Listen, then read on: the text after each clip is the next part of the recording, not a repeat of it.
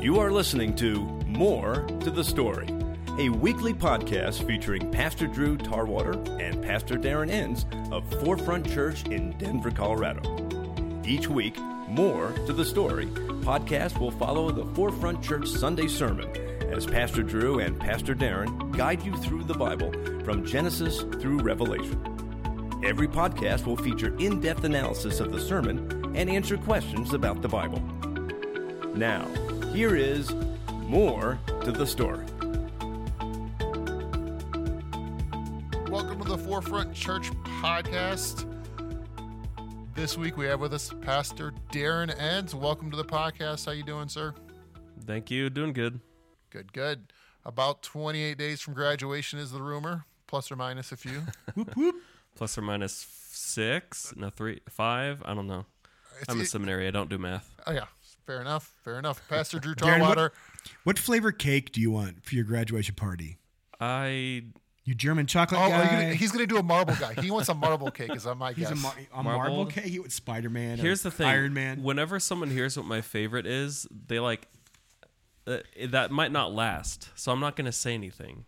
I'm not going to tell you what my favorite kind of cake is right now. If you don't tell me, I'm going to get you a vanilla cake with white vanilla icing. That sounds great. Okay. My mom is bringing my favorite bar cookies, so Nice. I'm set. What I'm going to do, Darren, is I'm going to get you like an eclair, like one of those croissant ones that are real flaky and airy, but put nothing inside of it, and it'll represent the empty tomb.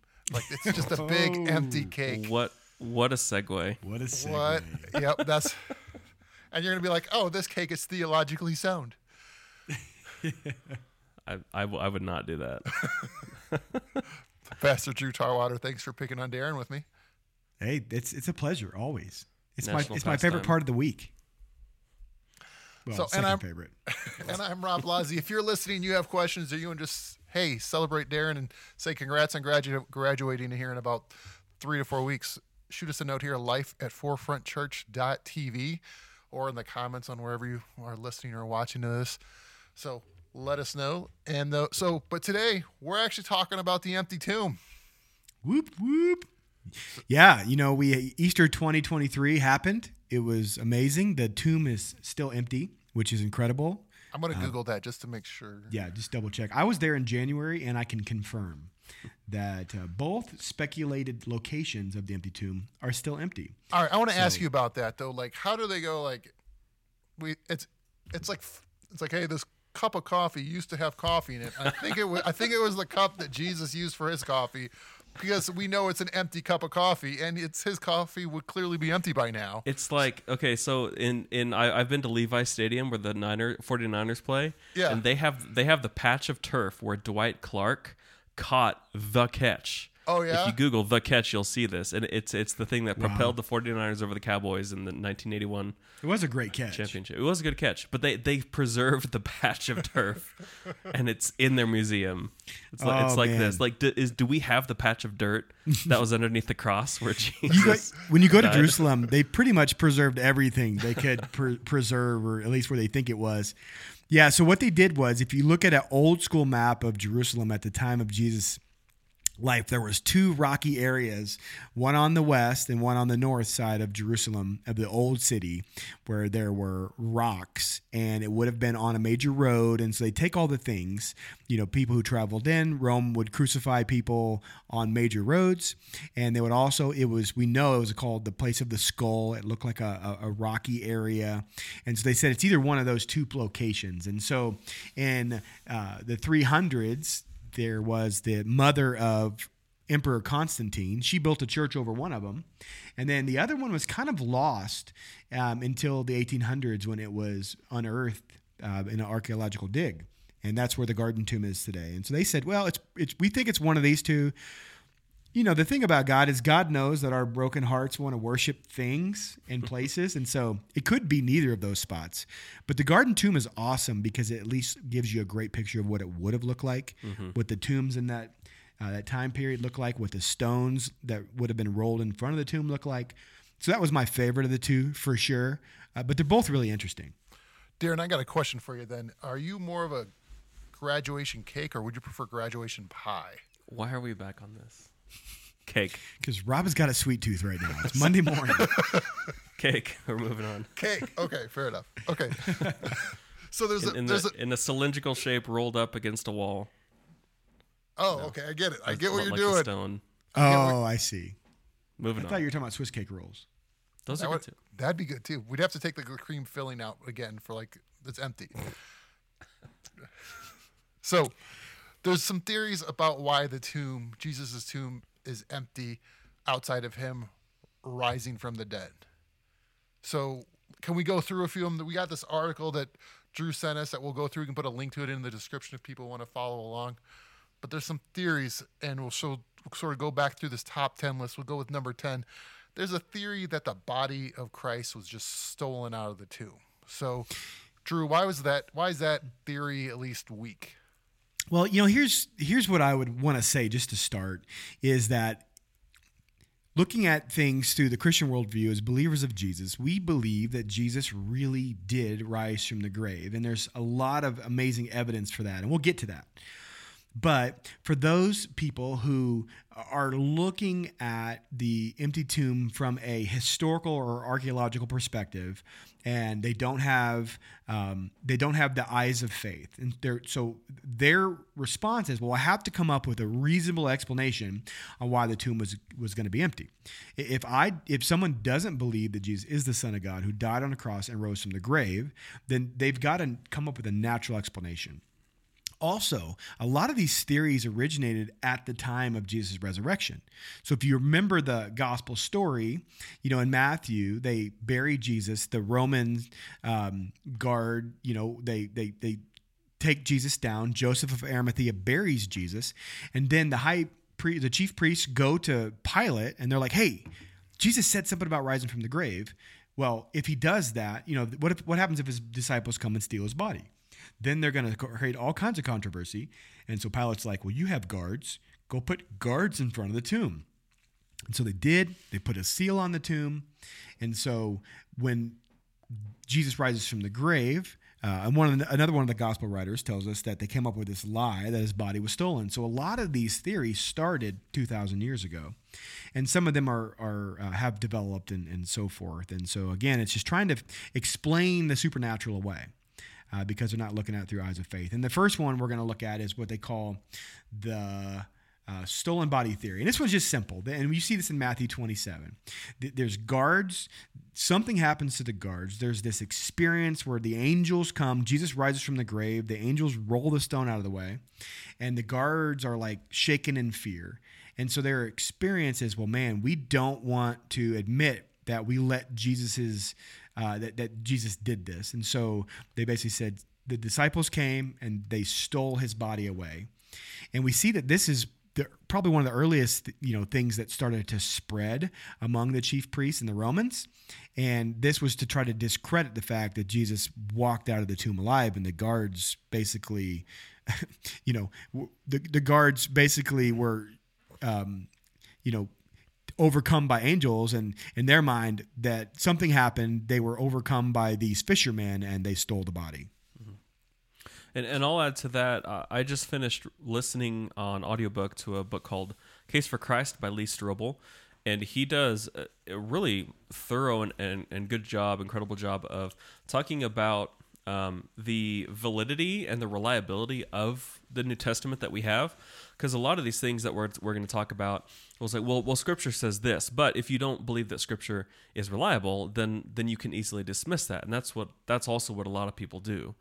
And the problem with that is all of the evidence for the reliability of the documents that we have written from the New Testament is higher than any other ancient literature that we have. So the writings of, say, Aristotle, we only have a handful of copies of ancient texts that are not even the originals. Right. And they don't date that far back. So when did he live? He lived in the BCE era, like before Christ or before Christian era. So, but we don't have any documents dating to that time. But for Scripture, for the Old Testament especially, we have documents that date back to the 200 and 300 BC. For the New Testament, obviously it wasn't written before then, but the amount of documents that we have and the reliability that those have when you compare it to other ancient texts is incredibly high. It is. It really, if you're going to accept these other ancient writings, you have to accept the New Testament as well. Yeah, you have the book of 1 Corinthians that's written 12 to 15 years after Jesus has died. You've got Josephus, right? You've got the Roman historians. Yeah, he was a Jewish historian who wrote for the Romans. Yeah, and Tacitus, he was a Roman historian? I think so. Yeah, sounds like a Roman name. Yeah, it does. Don't quote us on that though. We could Google it. I bet. You know, it is really interesting. So you have this, historical evidence that we have in the writings of first century firsthand witnesses. But what's interesting about the stolen body theory, and this is why I say we shoot this one down just from the start, is because imagine this. Okay, so Jesus is in the tomb. You've got the temple guard, right? And when I was in Israel, these temple guards were walking around with AK-47s. Now, these are Roman dudes. Romans were the fiercest of warriors in the first century. So you've got the temple guard who are guarding the tomb. You're telling me these 11 fishermen who ran away when Jesus got arrested, who wear Air Jesus Birkenstocks, are going to roll in and defeat the temple guard and roll the stone out of the way? No way. They didn't even have any, they weren't even bold until they saw Jesus resurrected from the dead. So I think the stolen body theory should just get thrown out. What I think really throws the holes in the stolen body theory, if the disciples stole the body, assuming that's who the main accusation of who did it is, like, but their lives changed for him, acting like it was resurrected. And it's not, people talk about power and glory, that's what they did it for, but they didn't get the power and glory. You're talking generations later, like with like the Catholic Church and things like that, where they're going, this is where they did it for power, but it wasn't for them. They didn't gain any power out of this. They didn't gain. Something happened to them 50 Yeah. days later. Like something happened that changed the world. Yeah. From these 12 disciples, and of course there was a wider circle of people within them, but mainly those 12. Yeah, it was something crazy happened. Yeah, they didn't become like legends and Instagram influencers. They gave their life for the gospel, right? They wrote letters. That was the Instagram. They did of the write day. letters, which was great. But these guys were in hiding. Half It was the retweeted time, a few times. Yeah, they fled. Like why the scripture reports that they fled Jesus, and they weren't there when he died, most of them. So why would they go and steal the body now? Like they had abandoned it when Jesus was dead. Right. So I think the stolen body theory is out. We'll The next one's interesting though. We'll call it pretty weak. So number 9, the swoon theory. Who wants to explain the swoon theory? Yeah, the swoon theory is basically that Jesus didn't die on the cross, that there was something that happened with him, that he just fainted, he swooned, and that he came back, he revived himself, or he regained consciousness when he was in the tomb. Some people look to the passage where it talks about him drinking sour wine and vinegar, or wine mixed with gall, is what Matthew reports, I think. And, that was some kind of thing that caused him to pass out and make it look like he was dead. Well, a couple problems. He was stabbed through his, rib cage Right. by the Roman soldier. Not only that, but he was tortured within an inch of his life. And it did not take long for him to actually die. And these are things that the gospel writers report, that They wanted to break his legs because they didn't want the bodies to be up there on the Sabbath. So the Jewish leaders came to the soldiers and said, "Hey, can you break their legs so they die faster? Because when you break your legs on the cross, you can't push yourself up to breathe because your legs are broken."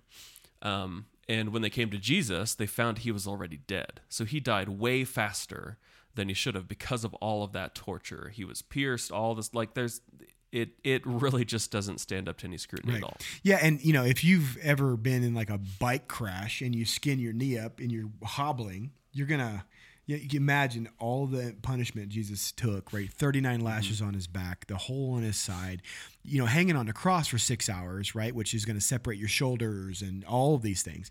And then he's going to be able to have the strength to get up, push the stone out of the way and walk out. Right. It's come on, And so again, the swoon theory. And the soldiers are there. How's he going to just casually walk out? Yeah, he just walks out. He defeats the soldiers, Steven Seagal style. Yeah, so I think the swoon theory, again, it's silly. The big hole, I think, with the swoon theory too is if you've ever been in a room when someone's passed, it's not hard to realize someone's dead. Right. They're not coming back. Yeah. Yeah. And these Nicodemus guys and Joseph of Arimathea wrapped his body. They would have known if he had breath in his lungs still. Yeah, so it's one of those where it's a pretty weak theory at best. So the next one, hallucination theory. This is probably one of my more favorite ones. Yeah, this is one of my favorites too.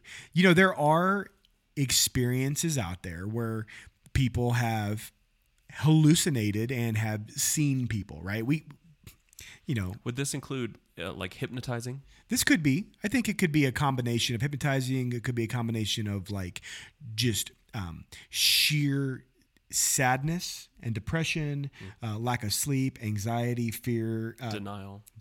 There's also a lot of theories on just like the drug hallucination theory, right? So there's a lot of thoughts that it just there was a very common level of drug use, and so these guys were kind of hallucinating and thinking they saw Jesus.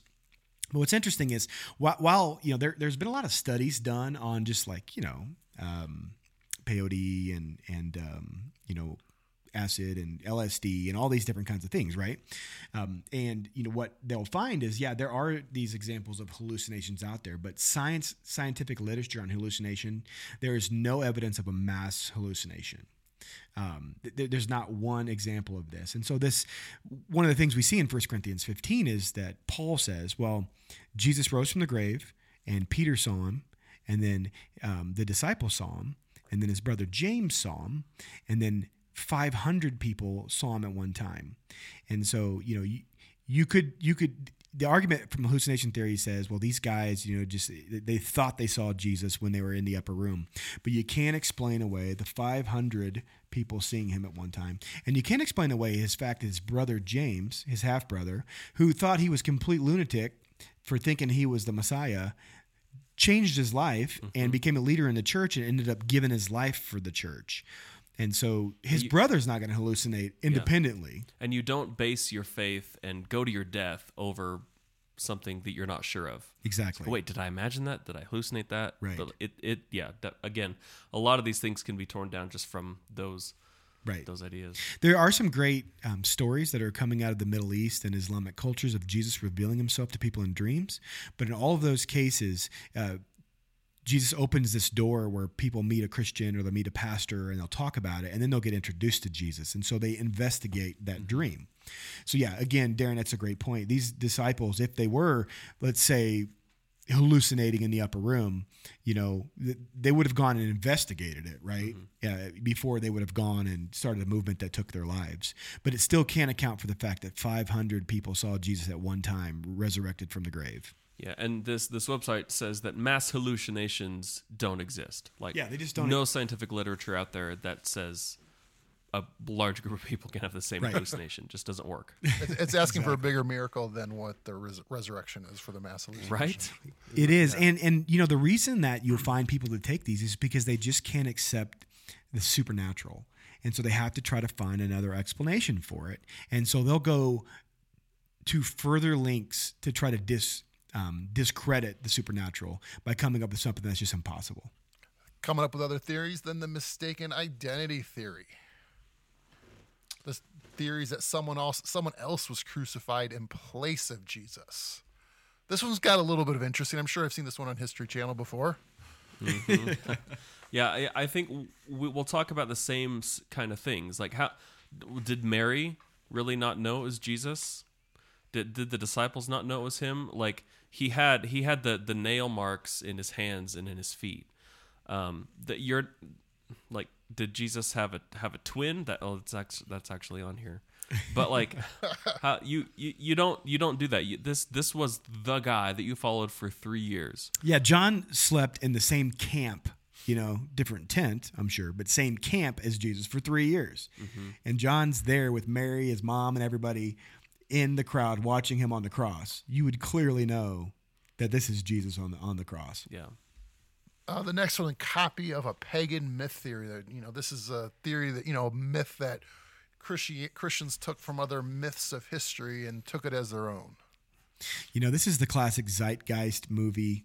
Where people want to, and it's usually. I want to just be very kind to our college kid listeners. When we're young, we always think we're smarter than we are, and we always think we figured it out. And so this is the classic, like, college student trying to find a conspiracy theory. They watched Zeitgeist. They heard about the, Egyptian god of Osiris, and they go, oh, well, no, this is all just made up. It's just a copy of a pagan myth.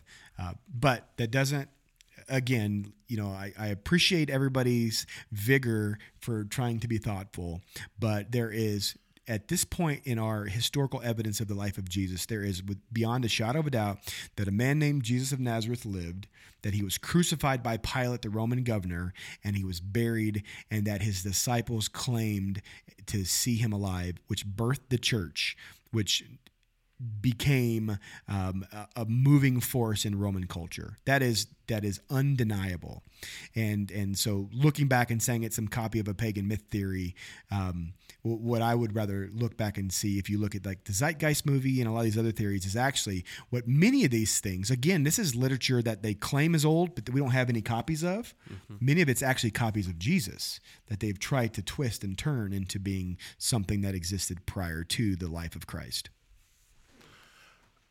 The next one reminds me of why I use Google Maps instead of Apple Maps. The wrong tomb theory.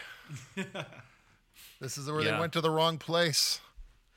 Right. So it was this one. We can talk about the women who went there. So there were a couple people who saw Jesus die. Was it the Marys? Was John and John? Yep. The Marys and John. And John. It was the Marys who went back then on Sunday morning after he was buried. And they were gonna put some more spices and stuff on him, on the body. You really think that the mother, like a son, the mother of a son, goes to the wrong tomb? Like, I mean, think about it. That doesn't work. Yeah, that's your firstborn, your baby boy, Yeah. the Son of God that came from the promise, of the angel Gabriel, that you've lived and followed and loved. There's no, you're not going to get that wrong. There's no way. And if they did, then they'd be like, "Oh wait, no, this isn't the right tomb. It was this one." Like if they would go back to report to the disciples, "Hey, the tomb is empty," and all the 12 disciples went, it's like, "Oh wait, that's the wrong tomb. Let's go to the right one." Yeah, because remember, she goes and tells Peter and John, and they run, and John was there, so John ran to the tomb and poked his head in. Yeah. She didn't have to give him directions. Yeah, if there's a wrong tomb, then there's a right tomb. They would have went and found it, and that, yeah. And then the Romans would have been like, "Oh, you guys went to the wrong tomb. You guys used Apple Maps again." So, the twin theory. This is actually one that's new for me, where this theory says that Jesus had an identical twin who took Jesus's place on the cross. The closest I've heard of this one is like, where it's like Islam theory, where they wouldn't let a god or be hurt and be mistreated, is the closest I can think of. Yeah, the twin theory is just another silly grasp at trying to find another explanation, because these other ones have all been shot down. And so, these next two are really ridiculous. That Jesus had this twin that just operated, and then, instead of Jesus, the twin went to the cross. Really? If you're Jesus' half-brother and you think Jesus is crazy, because that's what we saw that his sisters and brothers thought about him when he was telling everybody that he was the Son of God, you're not just going to volunteer to hop on a Roman crucifix and give your life. So I think it's just another silly grasp. I mean, if I had a twin brother, I don't think he would do that for me. I don't think... He's like, "Say what? What's your idea?" Yeah, I'm gonna hard pass that one. So Hard pass. So the next one is now one again. I haven't heard this one before, but it is quickly turning into one of my favorites just because of my ancient aliens infatuation. It's the alien theory. This theory says that Jesus was an alien who had advanced abilities and technology that he used to amaze and convince the crowds that he was God. And when he was placed in the tomb, he beamed himself out and appeared to his disciples afterwards. So it's a little bit of Star Trek in here with aliens. So with Star Trek, we'll go to Darren. Perfect. So the whole alien thing is interesting. I'll admit I'm a video gamer. I like to play video games, and there's a specific video game called Mass Effect that talks about in 2152 humans discovered an alien depository on Mars. And it rewrote human history as we knew it. If that happens, I've honestly thought, like, man, if there are actually other extraterrestrials out there, what will that do to Christianity? Like what will, like I'm honest, I've had that thought. And I'm like, it's an interesting. We should have a future podcast on that because we could probably go for 20 minutes. yeah, but it's all I speculation. could go for- It is all I can't speculation. handle that. I could go for Darren's. 20 minutes. I'll do all that for you, Darren. Okay.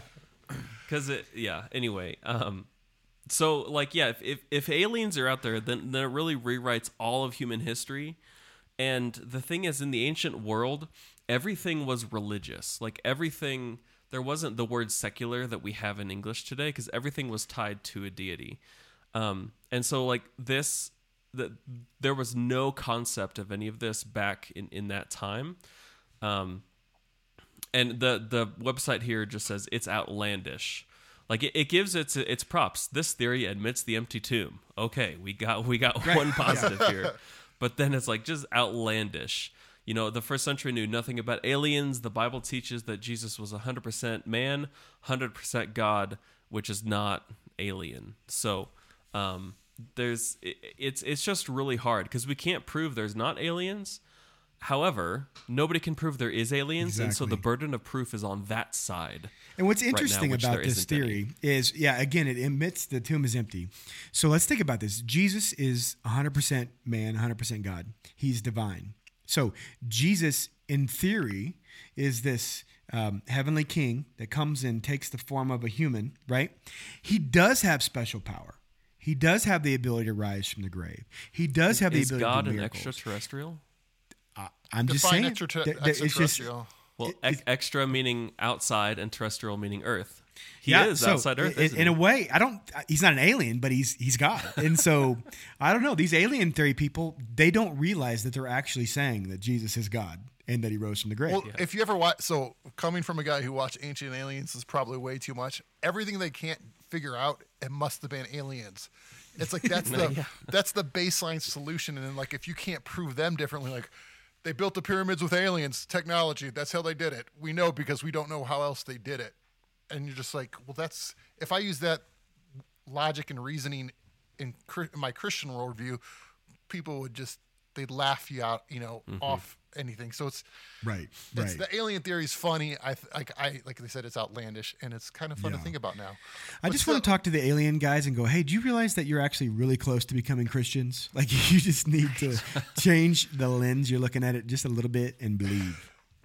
The next one. All right, what's the last? Yeah, this is the last one where they try to, come up with another theory other than the real gospel theory. The contradictions theory. This theory says that the disciples have made mistakes when describing how many angels were at the empty tomb. Thus, we cannot trust anything else they had to say about the resurrection. Yeah, I think this is just the classic case of, people who, for whatever reason, maybe they're atheists, they've walked through a really hard time in their life and God didn't answer their prayer, they're an agnostic and they're just not sure because there's so much information out there when you Google something online, or many other positions that people could be taking where you just say, look, when I look at the scriptures, I see that they contradict each other, so I'm just going to throw it all out because these guys are a mess and they don't know what they're talking about. When really, if you look at it, they complement each other. They don't all have the same story, which if it was the same story, wouldn't you think that they got together and colluded? But instead, one guy says, well, it was Mary and the other Mary. And one guy says, well, actually, it was Mary, and Salome. And it's like, well, who was it? Well, it was all of them. But they're just all giving us a little bit of detail. And when we bring it together, we see the full picture. And so, again, I think the contradiction theory is just a one last ditch effort to say, hey, we can't take any of it because it's not all the same. But if it was all the same, those same people would go, well, we can't trust any of it because they've colluded. So it's a no-win situation with these people. And we love you if you're one of these people, and we want you to meet Jesus because he is incredible. And will change your life forever. But again, I think these theories are just trying to grasp at straws to try to come up with an idea to push away what supernaturally happened that amazing day 2,000 years ago. So an illustration to see, like, we in the Western world have this worldview that we shouldn't put on the Bible. And it has to do with scientific precision. So if I, as an American, fly into Paris and I want to talk to people there, am I going to walk into the airport and just start talking English at them? Or if they don't understand, say English louder? I have seen this happen. and it's incredibly culturally Darren, inappropriate. can you point me to the restroom? I need bathroom. But like, yeah, it's really silly, and it's completely culturally like unaware. And so if we as Westerners have our worldview that we really need scientific precision, everything has to be right, things can't contradict because that's how we view the world, and we force that on an ancient text that was not even close to that, we are being irresponsible. Just like when we fly to a new country, we're going to take we're going to get an English to whatever language it is, English to French dictionary. We're going to learn it. And if we need to ask where the bathroom is, we're going to learn that the French word for that is toilette. And we're going to say that. Où est la toilette? Or, however that works. And we're not going to say, hey, where's the bathroom? Like, that's not going to work. So we're going to learn their culture, try to enter into their world. And if we do that with the Bible, we're going to do some culturally responsible things. And one of those is not to force the scientific precision on the Bible like we do. So these contradictions are only contradictions in the Western world with that worldview. It's not a contradiction for an ancient writer to not worry about the details like we do. So that's my illustration to help us understand that part. No, absolutely. And then the final one, the resurrection theory. This theory says that Jesus did what he predicted and what the Bible proclaims. He rose again from the dead. And as Christians, people will sometimes, opponents of our faith will be like, well, you guys have this blind faith. You guys just believe this ridiculous supernatural thing. And that's when we come back and say, there is so much evidence. It's not just one thing. We look at, this idea of, again, Paul is writing 1 Corinthians 15 years after Jesus is born, or after Jesus is crucified and rises from the grave. And he's saying, look, man, go talk to any of these number of people that I'm naming by name. They saw Jesus alive. The 500 people who saw Jesus alive, so many of them are still alive. Josephus, the Jewish historian, says, hey, look, there is this character, Jesus Christ, and his disciples believe he was alive. And then again, as we said earlier, we look at the disciples' lives and see that these guys were all chickens, and they ran and hid. And then when they see Jesus alive, they're emboldened to go take the gospel out. James, John's brother, one of Jesus' close disciples, is, he's basically beheaded just not long after this happens in the book of Acts. I believe it's chapter 7, if I'm right. You got the apostle Paul, who was killing Christians and arresting them, meets Jesus on the road to Damascus. His life is changed and becomes the most on fire church planter in history. All of that is just evidence. We take all of that plus so much more to say that we believe that Jesus truly did rise from the grave. There's one theory that this whole thing doesn't actually talk about, and it has to do with the idea that it was mythologized like years, decades, even a couple centuries after these events happened. And this is something that Lee Strobel addresses, and that's, again, based on the textual evidence of the New Testament. It's really not true, because we have some original documents that are pretty close, like within a couple centuries. Well, we've got a Gospel of John that's dated at 120 AD, which is ridiculously close for historical literature. Yeah, and another thing that Strobel talked about was 1 Corinthians 15, starting in verse 3. There's this creed that Paul talks about that, for what I received, I passed on to you as of first importance, that Christ died for our sins according to the Scriptures, that he was buried, that he was raised on the third day according to the Scriptures. And it goes on and talks about who he appeared to. That a lot of scholars think, and it's reasonable to believe, that this is a creed, an early creed that was developed within a handful of years after the events of the resurrection. Because this is something that, based on the style of Greek that's in there, and also just based on something of how it's composed, it really seems to be an early creed that was developed and passed around orally within a couple of years of how this happened. And that's something that Paul used. He taught this in Corinth, and he was in Corinth before, 50... Well, when did the Council of Jerusalem happen? Yeah, what so year? if you think about we think Jesus would have died in about AD 27-ish. It's 27 to 29, I think is what I've heard. And then within 10 years, Paul is on the mission field. Right. So you're talking late 30s, potentially? Yeah, 40s probably for sure. Right. Yeah. So like these things are happening so quickly, and mythologies happen hundreds of years after. We have the Gospels of Thomas, the Gospels of Mary Magdalene, these other things. Those scholars can only date them to hundreds of years after these events. Yeah, Gnostics. Yeah, which is why those really aren't included in the canon at all. So that's a big thing, I think, that isn't in this article, but yeah, another one to talk about. No, it's always interesting to think about. It's always fun to think about why other people believe what they believe, and with the information that's out there's been a lot of lies and mistruths told about this to help mislead people. So if there's questions you have on this, if there's stuff you need some clarification on, or you'd like some more information, reach out to us, life@forefrontchurch.tv. We'd love to hear your questions, your thoughts. How can we help you, point you, get you something to help you understand with, why, how Jesus rose or why Jesus rose?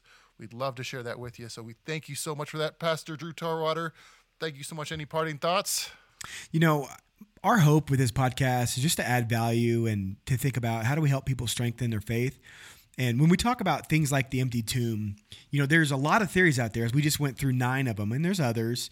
And so what we don't want people to do is have this faith where they just, it's a Sunday school faith where somebody challenges them and they go, oh my gosh, that's another great theory. And then their faith is shaken. We want you to know what you believe and why you believe it. And so when you look at things like these supernatural explanations, you need to go and investigate them, understand the theories around them.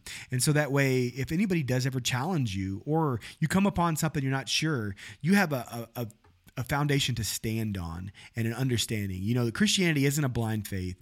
Our faith, following Jesus, is an educated, intentional,